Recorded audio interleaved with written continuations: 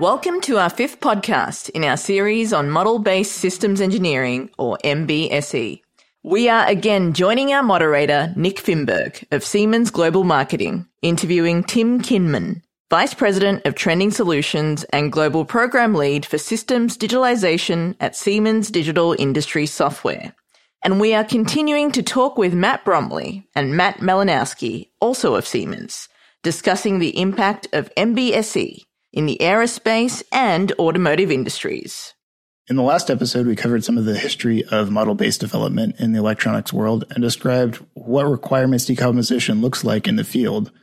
But we wrapped up on a very important topic for the increasingly complex world of EDA, digitalization. You've got to digitalize and you've got to make sure everything's accountable, but the breadth of development is becoming a stressor with how many transistors, how many items you have on an individual board. Are you guys working towards automatable as well? I know a lot of other domains are trying to figure out what ways to make certain structures without having to devote any engineering time to it. I'm sure with having billions of transistors, you have some amount of that, but can you talk a little bit to it? I can talk a little bit to that in the board space, and I think there's a couple of levels of automation which are really necessary as we move forward. I mean, I think we should start off sort of small and talk about automation around verification. I mean, that's very common in the software world. Being able to take a set of requirements that match the architectural breakdown have been parameterized in a way that we can then automate the verification of would be a big step forward. We're close in a few areas, but we still have a lot of human in the loop in that process. And so at the end of the day, when I come back and say, I verified this board, that's really reliant on a group of specialized individuals saying, yes, it's going to meet those requirements. And we need to move that to being more automated for multiple reasons. I mean, one is those are very expensive resources who can do that generally and are kind of scarce. The more we can automate that, the more we can make sure that that is guaranteed up front. You kind of touched on another area, I think, which is design automation and how we can do maybe bring in some new technologies around AI and ML. That's a little bit of a different approach, but we're certainly looking at that and how that can be both leveraged to increase designer productivity, how it can be used to increase the accuracy of simulation. So, how can I see what I need to simulate rather than looking at an entire design and saying, hey, let me just try and simulate the entire thing, which is a little bit more practical maybe in the regularity of the IC side than on the board side. How can I use AI to work out what I need to simulate, because that has proven to be the areas that need to be simulated in prior examples. So you're almost using it to find the edge cases. Yeah, exactly. And then, kind of the holy grail of how can you start looking at it to do generative design, right? How from a set of requirements can I actually start moving into generative design? But of course, that's a little bit further away. Clearly, there's a spectrum of automation-based efficiency improvements. If we just look at things in the near term that we think we can attack, as we are refining architecture, as Tim keeps highlighting, what are the attributes of elements of those architectures that will enable the specification and constraint of the design of those elements and implementation of those elements in such a way that it facilitates verification? That's an area we have to do a lot of work in yet. We're starting to scratch the surface on that in enhancing the architecting tools so that, number one, we just highlight to the author of the architecture or doing the refinement that those attributes are important and necessary, and how they need to be put in there such that we can leverage and semi-automate the use of them. So that's an area that we're going to have to tackle first as we try to build this commonality across the electronics domains of architecture. Almost like you're using autopilot for verification. You have your end state that you need to hit. How do I get there? Certainly the conditions of the end state, like if I can't see the runway, I better make sure my instrumentation knows where it is, right?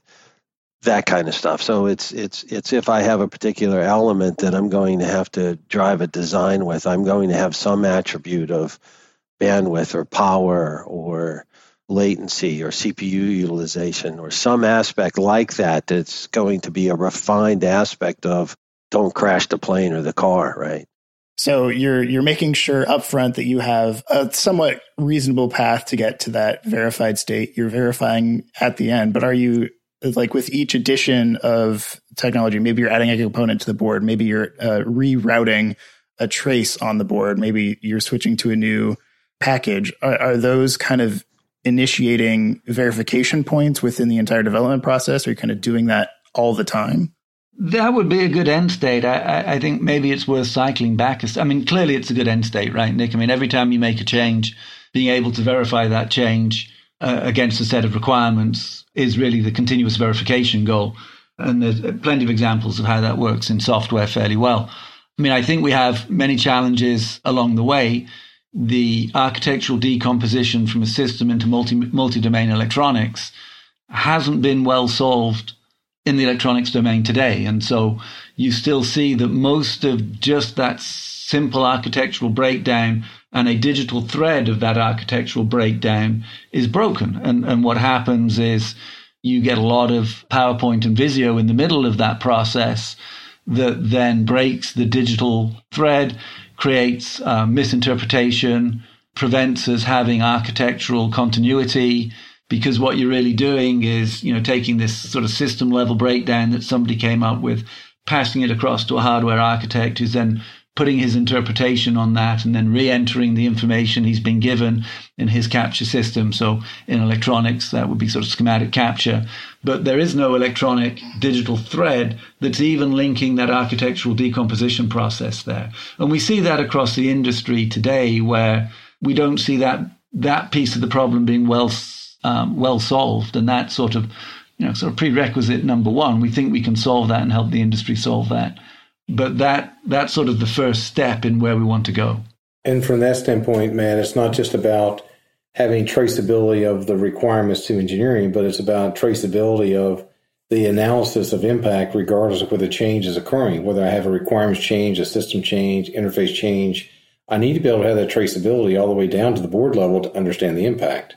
Yeah, that's right. And both ways, right? I mean, one is if the requirement changes, what implemented that requirement so I can do that change impact? And the other is, I had to change this component out because it went end of life. There was a supply chain issue. That's very, very common in today's supply chain challenges, right? You can't get the silicon that you need. You change it out for something else.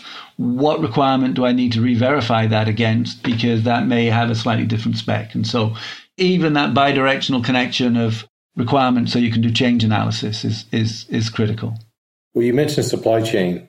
This is not only having a huge impact on the OEMs or the engineering partners, but in the manufacturing supply chain as well. If you imagine if you've missed a requirement or you've failed on an integration and you spend a lot of money in the manufacturing process only to find out that it doesn't work. Is the supply chain changing the way they work too? How are they evolving as more and more of this complexity, as we described it, increases? How is the supply chain evolving? In general, I think that our expectations are that everybody is being forced to change, and it's just a matter of what degree of change is being forced upon you. And so some of the traditional companies that had long lead times to do fabrication, it seems like they're being under more and more pressure to ensure that what they build, even in today's market of, limited, and we see it in the news over and over, right? Limitations on silicon for chip manufacturing, shortages of chip, whether it's in automotive or it's everywhere. And so it's becoming a scarce commodity. So you can imagine people don't want to have situations where they have failure late in that manufacturing process. Right. I think you've got, if you just take the example you went through, Tim, about the silicon supply chain of chips, right? There's plenty of news, certainly in the automotive industry. I think Toyota and I think it was Toyota cut production by some percentage that's equivalent to several $1 billion of market opportunity. And so bringing the supply chain resilience into the design process is going to be critical moving forward. And so there's no point designing if you can't manufacture. Having visibility into that supply chain is going to be critical as well. And so what is the future availability of silicon that is being manufactured is one aspect of that. The other, of course, is where is that supply chain being consumed, and are you going to be able to get access to the elements of the supply chain that you need to meet your manufacturing demand. And so I think it's definitely related in terms of being able to verify an overall architecture and then take that down into implementation. And what we're going to see is a requirement to have much more visibility into the supply chain and be able to design for supply chain resilience moving forward than we have in the past. And maybe a more indirect answer to your question, Tim, is this effect of 90% yield, 50% success once it gets to the customer. That oftentimes is ambiguity in the requirements of the specification. So the supplier manufacturer can demonstrate with what they're shipping to their customer meets the specification, but it doesn't work in their system. So what you see is the indirect effect of that is that the customer and end user is putting more pressure back on the supplier to say, I need more insight into how you're refining your requirements and your verification of them, so I can help. You can help us both to close this gap, so that 90% yield translates much closer to 90% success rate. And I would expect in that supply chain, if they're not adapting these model-based principles and working in that way, either the main product manufacturer is going to bring that in-house. They'll say, okay, I can't afford to have errors late in the game. I'm either going to do it myself with some custom chip type of technology and development, or I'm going to change suppliers. Yeah, and I think we see that exact behavior coming with some of the more thought leaders at the supplier level, level 2, level 3 suppliers, for example, in the DoD ecosystem. The DoD and the branches are demanding more system models be delivered, earlier in the design cycle so they can try to attack this problem. And the suppliers are going, these models that they're asking for aren't going to help us close that gap. So how we see industry commonize on what's the customer's way to express system models and consume refinements of that system model.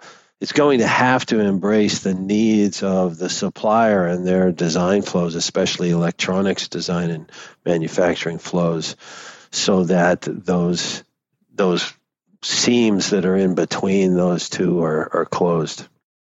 Well, that sounds like a very good vision for the future of electronics and MBSE. Before we wrap up, do you guys have any other things that you're hoping for in the next 5 to 10 years? What do you see as plotting the course for EDA with MBSE?